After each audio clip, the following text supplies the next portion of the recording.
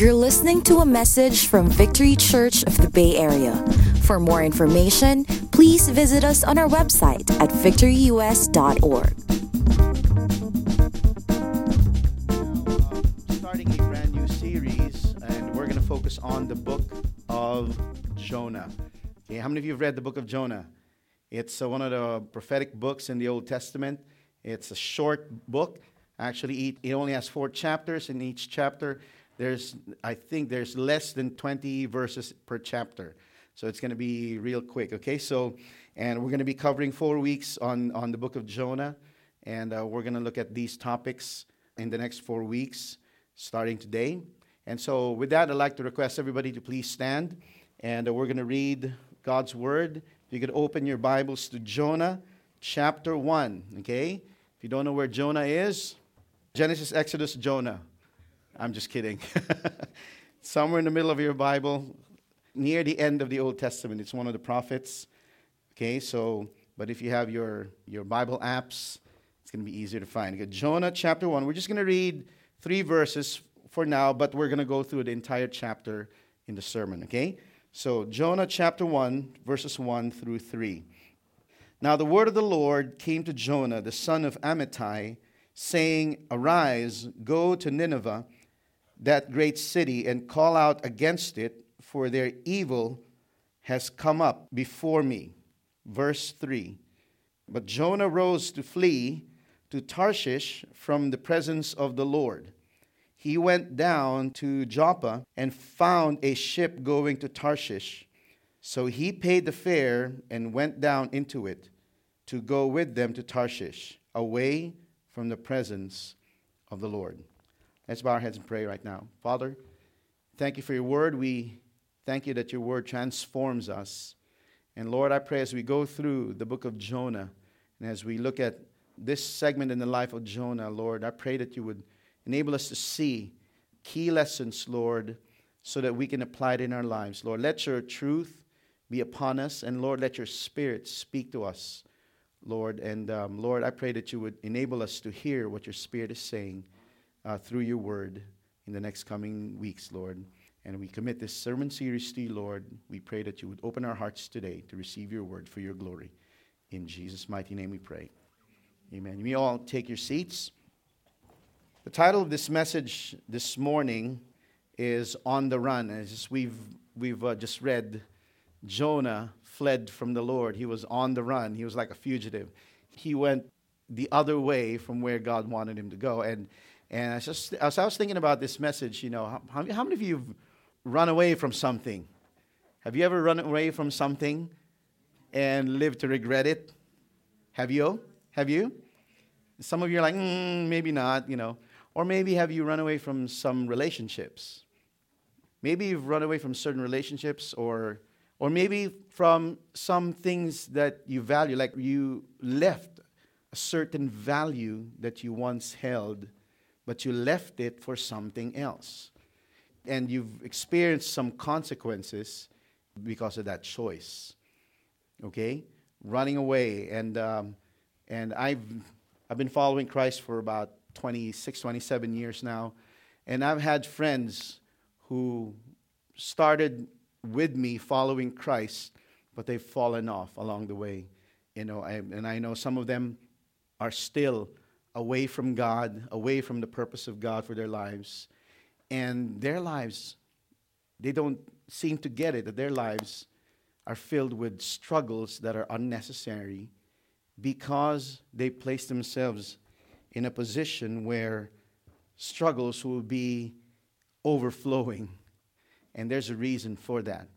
And there's a reason, like I said, there's a reason for that. And the main idea of this message is that when you run from God, you run into trouble.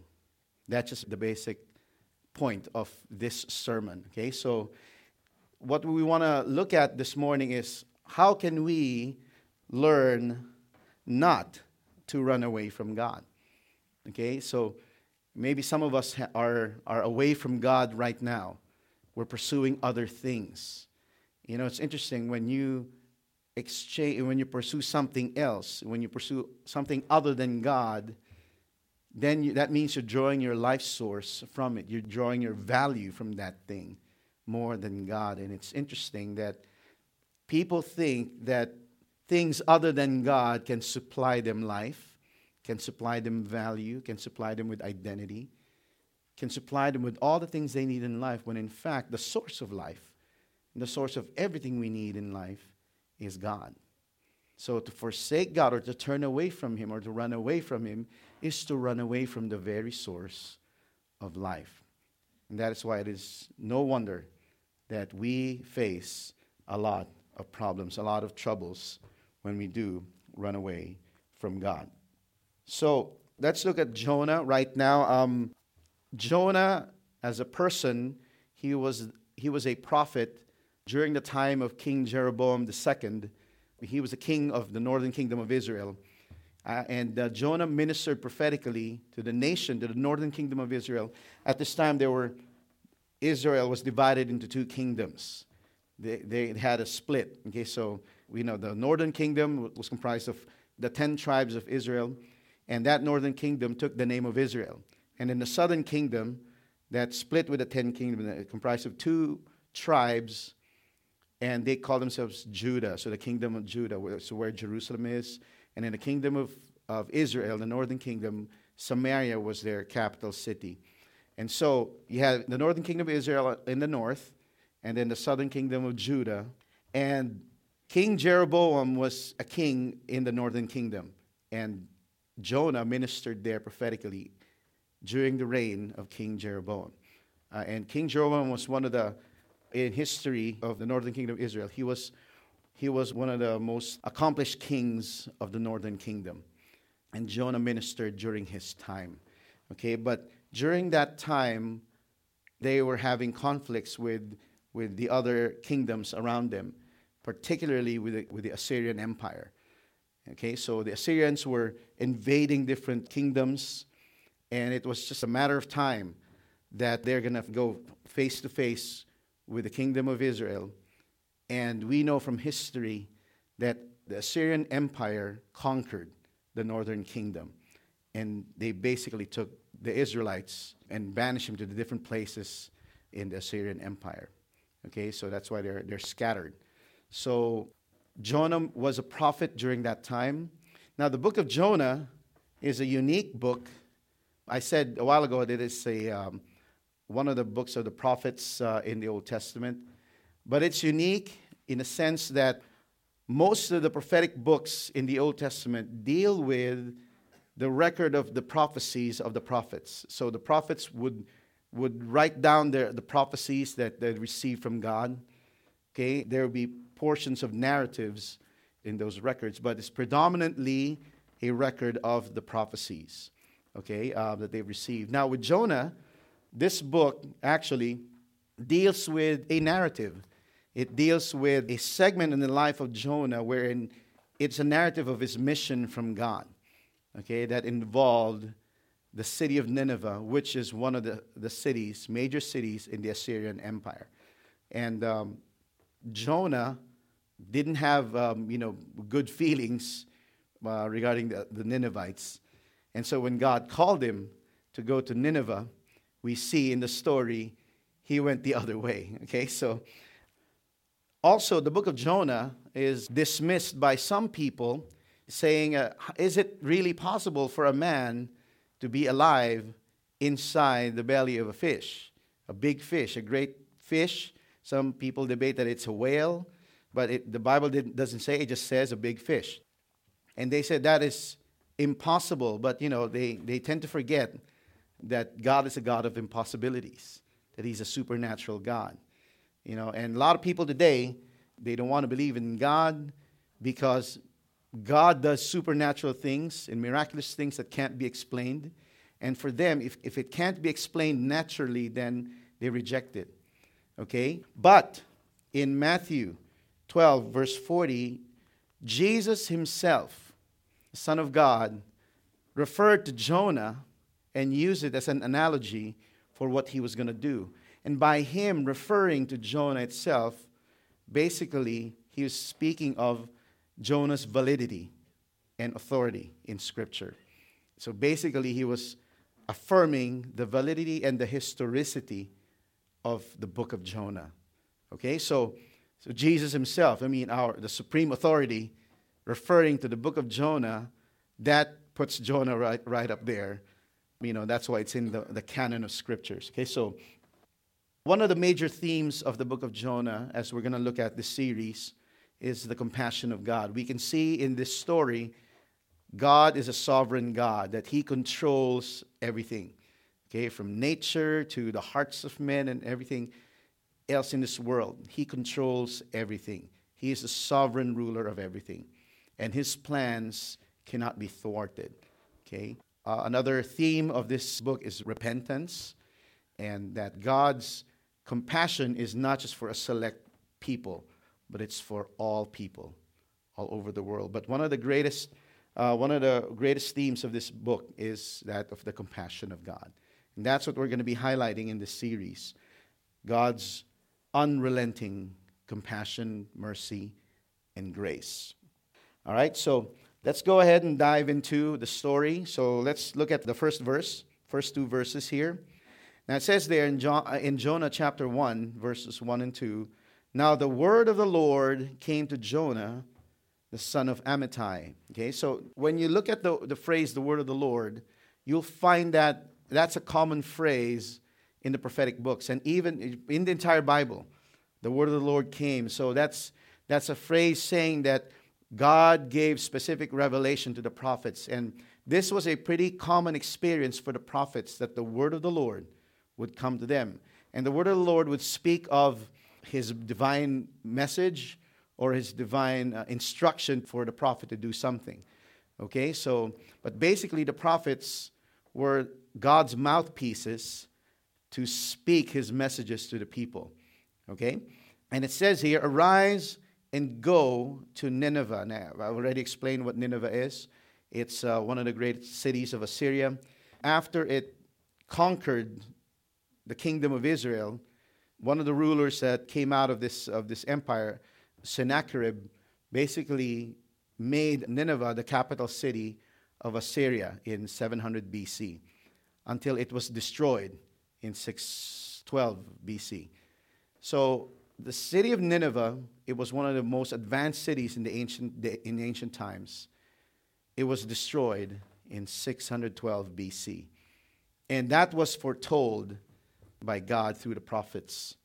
And here, God spoke to Jonah to preach against the city because their evil has come up before him. Okay, so it's time for them, to have a prophet of the Lord to come and preach a sobering, a hard message regarding their evil ways, in the hopes that they would come to repentance. Now, it's interesting. Most people would think that God only was concerned for the nation of Israel because Israel was the chosen nation of God. But you can see here that God's concern is not just for Israel, but for all people. Okay, everybody say all people. Tell the person next to you, that includes you. Okay? Now, in verse 3, says there, "But Jonah, after the Lord gave him that directive to go to Nineveh," here's what Jonah did. Jonah rose to flee to Tarshish from the presence of the Lord. Basically, he wanted to hide from God. He went down to Joppa and found a ship going to Tarshish. So he basically wanted to flee from God because God was telling him to go to Nineveh. Now, to give you a perspective, here's a map of the Mediterranean world. This is the Mediterranean Sea. Okay, and we see here, this is Turkey. Okay, this is where the Hittite Empire was, and Assyrian Empire was here, and Joppa was here. And this is the kingdom of Israel right here. And the southern kingdom of Judah is here. Okay, so here, Jonah went to Joppa. After receiving the word of the Lord, he went to Joppa, and the Lord wanted him to go to Nineveh, which is about over 500 miles. Okay, now there weren't any bullet trains then, there weren't any any cars then. So you would either travel by wagon or by foot or by whatever, or chariot if you had a chariot. The chariots are for rich people then. But that's a long way. You know, how many miles is it to get to LA? Is it 400 miles? About 400 miles. To San Diego, about 500 miles. It's like walking from here to San Diego. Okay? So, see, the Lord told him to do that. Now, I want you to be listening in, because maybe God will speak to you to go to some place else. Today we have planes. So now, 500 miles. And here's Jonah's response. He wanted to go to Tarshish, the other way. You see, it's interesting. It's interesting.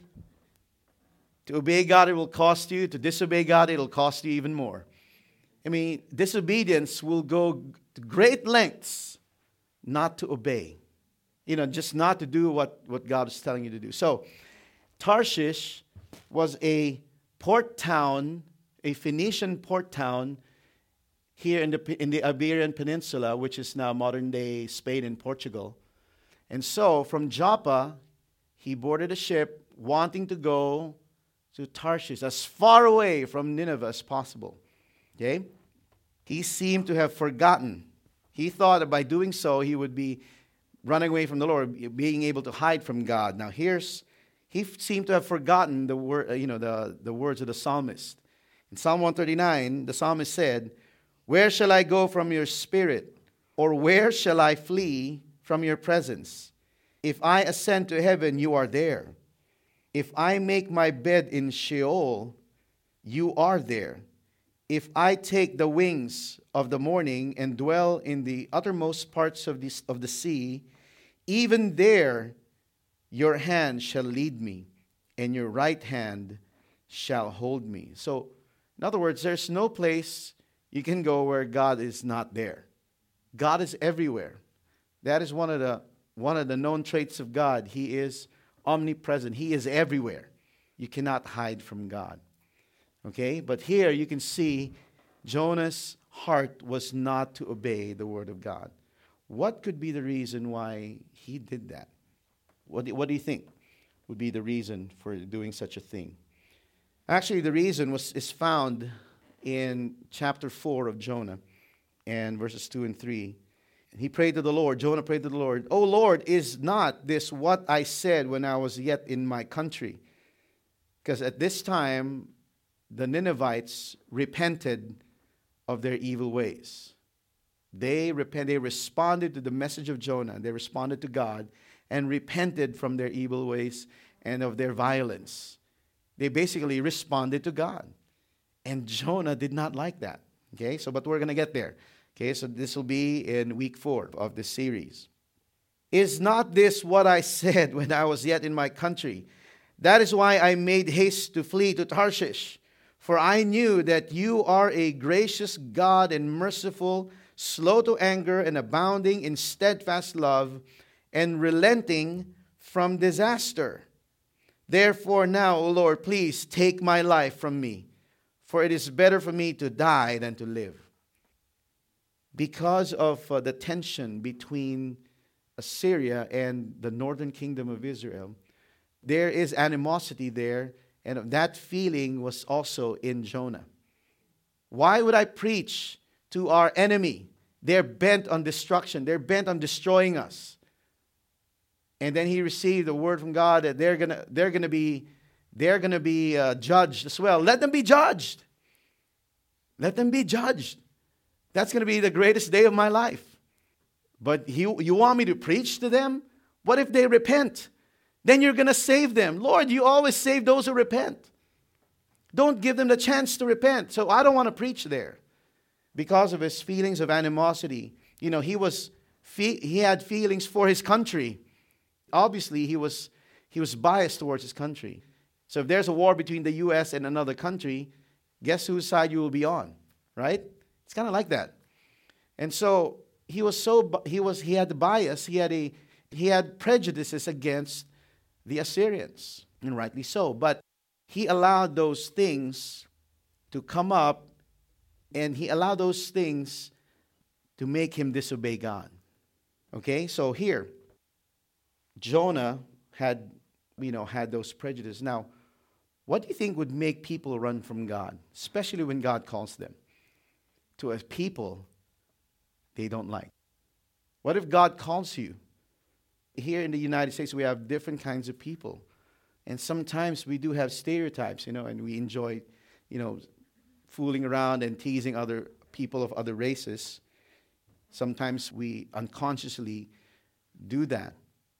But when God calls you to a people you don't like, maybe it's not a race. Maybe it's people of a different social class. I don't relate with those types of people. They're beneath me. Or I can't relate with those people. They're above me.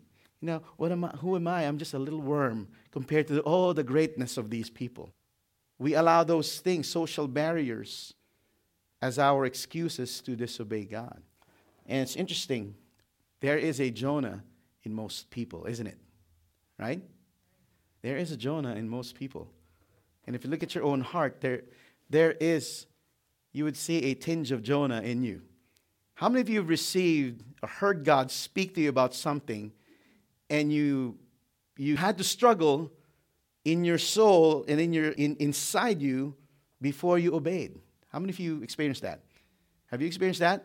God told you to do something, and you dilly-dallied, and you were bringing up excuses and reasons, right? There's a Jonah in most people. And Jonah, it's interesting, Jonah found a ship that accommodated his disobedience.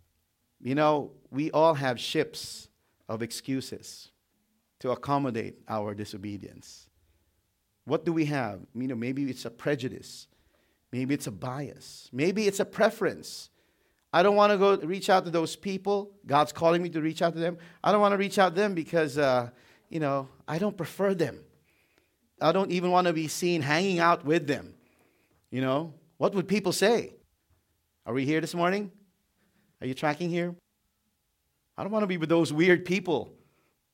Didn't it occur to you that maybe the reason why they're weird is because they don't have Jesus and you do, and that's why Jesus is sending you to them? So, we see here, there is a Jonah in most people, and there is always a ship of excuses. What's your ship? How many of you have heard the call of God in your life? I'm not talking about being a pastor or something. All of us have callings from God. Whether you're in ministry or you're in the marketplace, we all have a calling from God. How many of you have sailed on your ships? What is your ship? Some people, their ship is their wealth. For some, their ship is their reputation. We have different ships, different excuses. What would make you run from God today? What circumstance, if it happened to you, would make you run from God? Have you ever thought about that? Or are you the type that would say, nothing bad's going to happen to me? If you think nothing bad's going to happen to you, you're in a dangerous place. What would make you run from God? What would be your ship?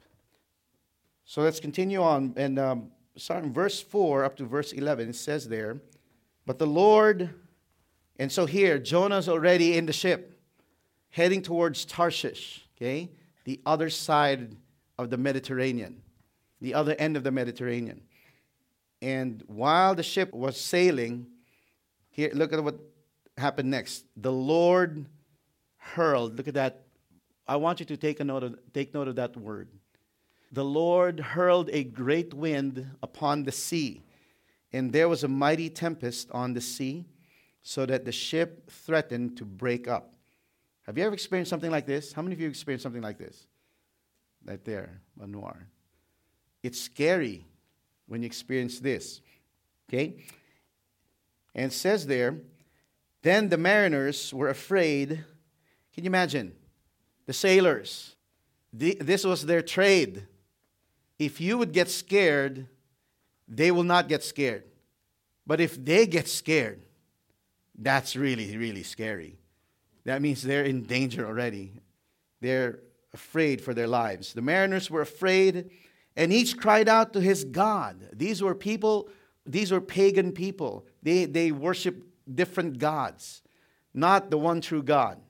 And it says here, and they hurled the cargo that was in the ship into the sea to lighten it for them. So basically, they were crying out to their different gods, but when they didn't have any response from their gods, they took matters in their own hands. Okay, they tried to save themselves. So to lighten the ship, they threw off the cargo. But Jonah had gone down into the inner part of the ship and had lain down and was fast asleep. He couldn't care less. I don't care what's happening, I'm going to sleep here. He was so apathetic. So the captain came and said to him, "What do you mean, you sleeper? Arise, call out to your God." Everyone is calling to their God. "Perhaps the God will give a thought to us that we may not perish." And they said to one another, "Come, let us cast lots, that we may know on whose account this evil has come upon us." In the ancient times, that's how they determined, the will of God or the will of the gods, if you were a pagan. Okay, so that's how they determined it, what the will of God was, because they believed that the lot belongs to deity. So whatever the outcome was, that was the will of whoever deity they're serving. And so they cast lots, and the lot fell on Jonah.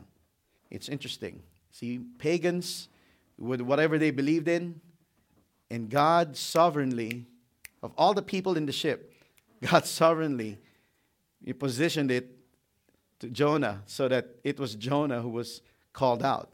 Okay? Then they said to him, "Tell us on whose account this evil has come upon us. What is your occupation? And where do you come from? What is your country? And of what people are you?" And he said to them, "I am a Hebrew, and I fear the Lord, the God of heaven, who made," listen to this, he was talking to the sailors, "who made the sea and the dry land." The sailors go, "The God who made the sea, and this is what's happening to us." Then the men were exceedingly afraid. They were afraid before, but now they were exceedingly afraid. They were more terrified, and said to him, "What is this that you have done?" For the men knew that he was fleeing from the presence of the Lord, because he had told them. Verse 11. Then they said to him, "What shall we do to you, that the sea may quiet down for us?" For the sea grew more and more tempestuous. So, what are we going to do? Tell us. And it's interesting here. It's interesting. Before I move on here, you see, here's the main point again. When you run from God, you run into trouble. Does that make sense? When you run away from God, you run into trouble. A lot of it unnecessary, and a good part of it is divine. God allows you, when you run from Him, He allows trouble to come upon you. Was that to punish you? But it's really more to discipline you. And the purpose of discipline is to get you corrected. Be back into your correct course, so that you can be brought back to your proper course. So the purpose of why God allows some troubles when you flee from Him, when you seek your own way, when you try to discover yourself apart from God, expect some troubles that He will allow to jolt you, to discipline you, to bring you back to where you're supposed to be. Okay? And so, going back to that word in verse 4, the Lord hurled a great wind upon the sea. And so basically, in the NIV, it says there, the same verse, it says there, the Lord sent a great wind. Basically, this storm was something God sent. Okay? And it's interesting.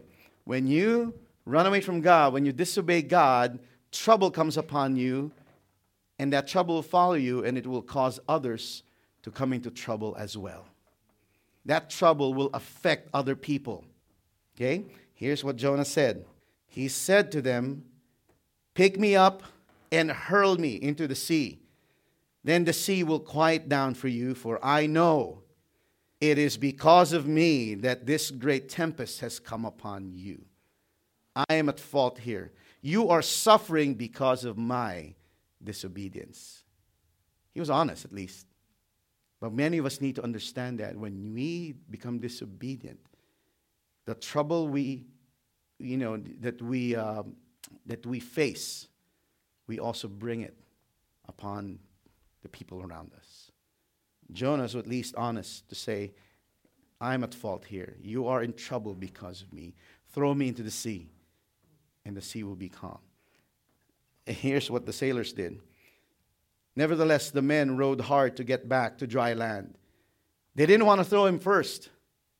So they still tried to do things their way. Maybe we can save ourselves, They tried as hard as they could to go back to dry land, but they could not. For the sea grew more and more tempestuous against them. Here's the thing. When you're in trouble and you still try to save yourself, the more trouble, that trouble will only increase. The only way is to cry out to God. And so they're crying out to their gods who are not gods at all.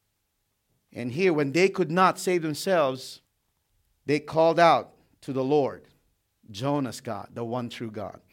O Lord, let us not perish for this man's life, and lay not on us innocent blood. For you, O Lord, have done as it pleased you.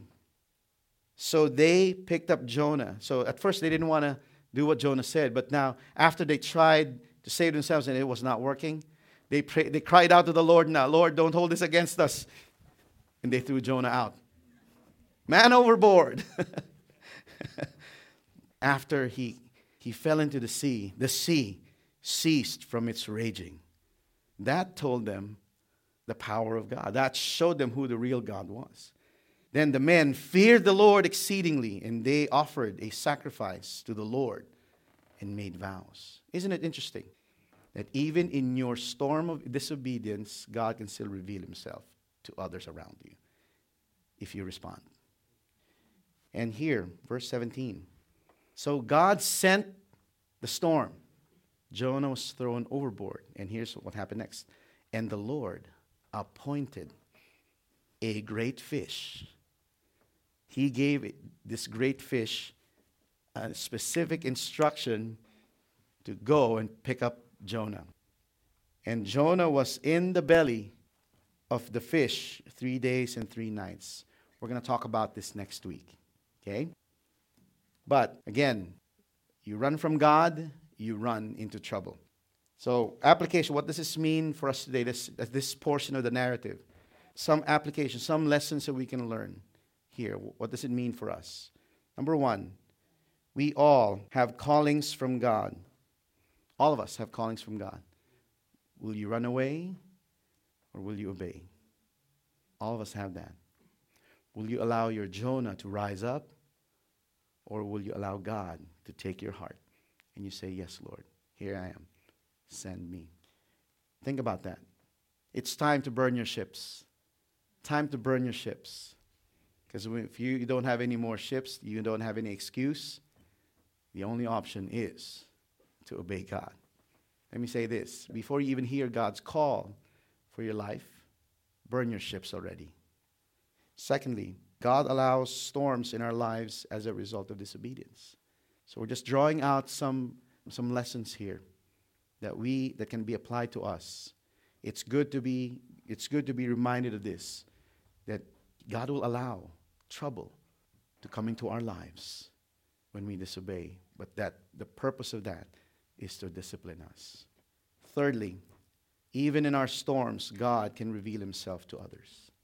You are in the storm of your disobedience, and God is disciplining you. And people are seeing it, and they're experiencing the storm. They're experiencing the trouble as well that you've caused them. God can still redeem that situation. God can still use that situation to reveal himself to those around you. How? If you respond to God. If you don't make up any more excuse. If you humble yourself before God, he can reveal himself to those around you. Isn't God great? That even in your mistake, even in your time of discipline, he's so gracious to reveal himself to those around you. He still wants to use you, even during your discipline time. Isn't it amazing? And lastly, God provides what we need, whether we like it or not. You see, God provided the storm. He provided the fish to swallow up. How many of you think it's a great adventure to be swallowed up by a great fish? I mean, like, whoa, here we go. Whoa, it's a total adrenaline rush right here. We ask God for what we need, right? We may not always get what we want, but God will always give us what we need. And if what we need is a whooping, if what we need at the moment is a spanking, is a discipline, if what we need at the moment is God chastising us so that we can experience the pain of our disobedience, so that we can learn from it and turn to Him, He will do so. He will give us what we need, whether we like it or not. And many times, the things that we need sometimes are things we don't like. How many of you need to be corrected? How many of you know that you need to be corrected from time to time? Do you love correction? Oh, please correct me. I thrive on it. I love it. Tell me what's wrong with me. I don't like that. Every time somebody tells me what's wrong with me, I feel pain. But I welcome that. I listen to it. And I humble myself before God. Okay, God, I want you using this person to tell me something so that I can learn. Okay? I want you to be reminded of this. In Hebrews 12, it says there, and have you forgotten the exhortation that addresses you as sons? My son, do not regard lightly the discipline of the Lord, nor be weary when reproved by Him. For the Lord disciplines the one He loves, and He chastises every son whom He receives. You see, the Bible speaks of discipline as an expression of the Father's love. And if you're not disciplined, the Bible says you're an illegitimate child. But the fact that you're disciplined, that means you have a relationship with the Father. So discipline is a form, an expression of love to bring you back where you're supposed to be. Another lesson that I'd like to conclude with this is, in all the lessons I shared to you, there's one common thing there. If you find yourself in trouble, don't call on somebody like the Beatles sang. When you find myself in times of trouble, don't call to that. Call out to God. Respond to God. When you're in your storm of disobedience, respond to God. When you hear the call of God in your life, respond to God. Don't go to Tarshish. Respond to God. In the storms that God allows in your life, respond to God. You see, when we respond to God, we eliminate all the unnecessary trouble that befall us and those around us. And if we respond to God and we still experience trouble, that means those are troubles God allowed to continually deepen us, to continually forge us to becoming more like Him. Respond to God. In your pain, respond to God. Don't run away. Respond to God. And how are we to respond? In faith and obedience to Christ. Whatever your situation is, don't ride your ships. Respond to God. Our attitude should be that of what Paul said in Philippians 3. I press on toward the goal for the prize of the upward call of God in Christ Jesus. We are called to be with God. And that is through Jesus Christ. We all have a calling. When I speak of calling, I speak of the specific thing that God calls you to, but I'm also speaking of the general term of calling of God, where we're all called to be with Him. And that's only possible through Jesus Christ. That's why Jesus said, no one can come to the Father except by me. The only way to God, the Father, to be reconciled with Him is through Jesus Christ. And if you don't put your faith in Christ, you've placed yourself in a position where unnecessary troubles plague you, and even the ones God has allowed are there. In the hopes, because of God's compassion, in the hope that you will turn to Him. Saying, Lord, I can't take this anymore. Please save me. It's only in Christ can we have that salvation. And if we stumble, And from time to time, we will still stumble. God is still faithful. He will still be faithful to us. If your heart is for Him and we still stumble from time to time, God is faithful to keep you. And here's a promise here, Hebrews 12. Therefore, since we are surrounded by so great a cloud of witnesses, you see, there are a lot of people who have put their faith in God and they have overcome because of that faith. And we're surrounded by that cloud of witnesses. Let us then lay aside every weight and every sin which clings so closely. Let's shed them off by the grace of God, and let us run with endurance the race that is set before us. You see, Jonah disobeyed God, wanted to be in Tarshish, away from God, thinking that he could be away from God. But he ran into trouble. You know what? The best place to be is in the center of God's will. How many of you want that for your life? Let's all stand right now. Let's continue this verse. It says, looking to Jesus, the founder. He's the one who started your faith, and He is the perfecter, the finisher of our faith. He's the one who started it. He will be the one to finish it. He who began a good work in you will bring it to completion in the day of Christ Jesus. Respond to God. And we respond to God by coming to Christ, surrendering everything because He is the Lord who died for us. Amen. Let's pray. Father in heaven, thank You for this word. Pray, God, that You would speak to us.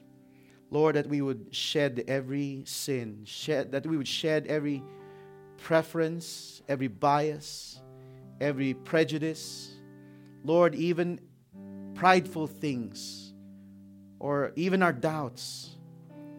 Lord, anything that can hinder us, Lord, from obeying You, Lord. Sometimes it may be our flaws, our failures, or it may even be our accomplishments, our achievements. These things, good and bad, can hinder us from obeying You. Lord, we cast them all down. Lord, just like Paul said, Lord, I consider all things rubbish compared to the surpassing greatness of knowing Christ Jesus. And Lord, today, Lord, we shed every weight.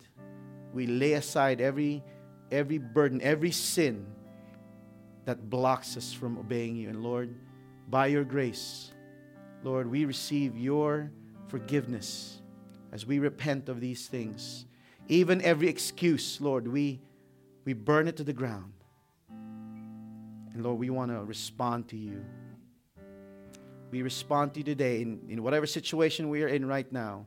Jesus, we are in pain, but it's going to be worse if we don't respond to You. So Lord, we come to You, not just to take away the pain, but for us to be in the right place, for us to be in Your proper place for us. We want to be in the center of Your will.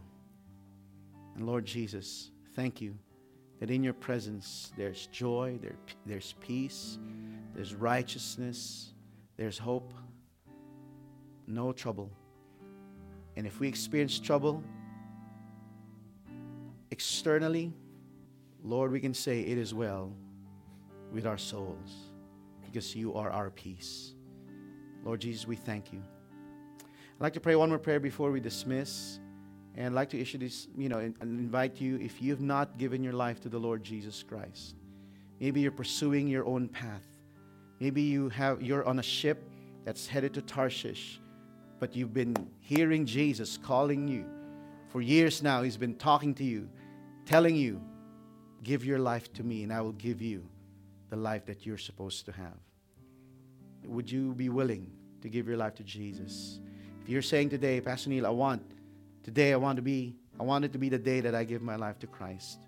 If there's anyone like that in the room who would like to do that, would you just raise your hand? I'd like to pray for you. Anybody at all? Just like to take this time. We just want to make sure that you don't miss your opportunity. So we've been doing this. A lot of us here have responded to Jesus this way.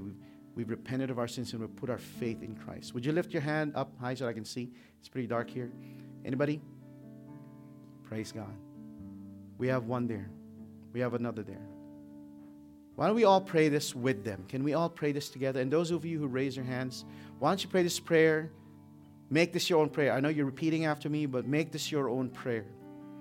Let's all pray this together with them. Say, Lord Jesus, I realize I'm a sinner, and I've relied on myself, that I've been the Lord of my life. But today I realize I'm a sinner, and I've sinned against you. And today, I see your love and your faithfulness and your sacrifice for me. So I repent for all my sins, and I also repent of trusting in myself. And I turn to you for my salvation, for my healing. I turn to you for forgiveness and for eternal life.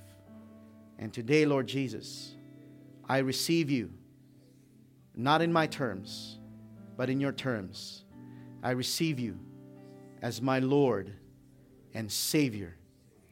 And from this day forth, you are my Lord. You are my Master. You are my King.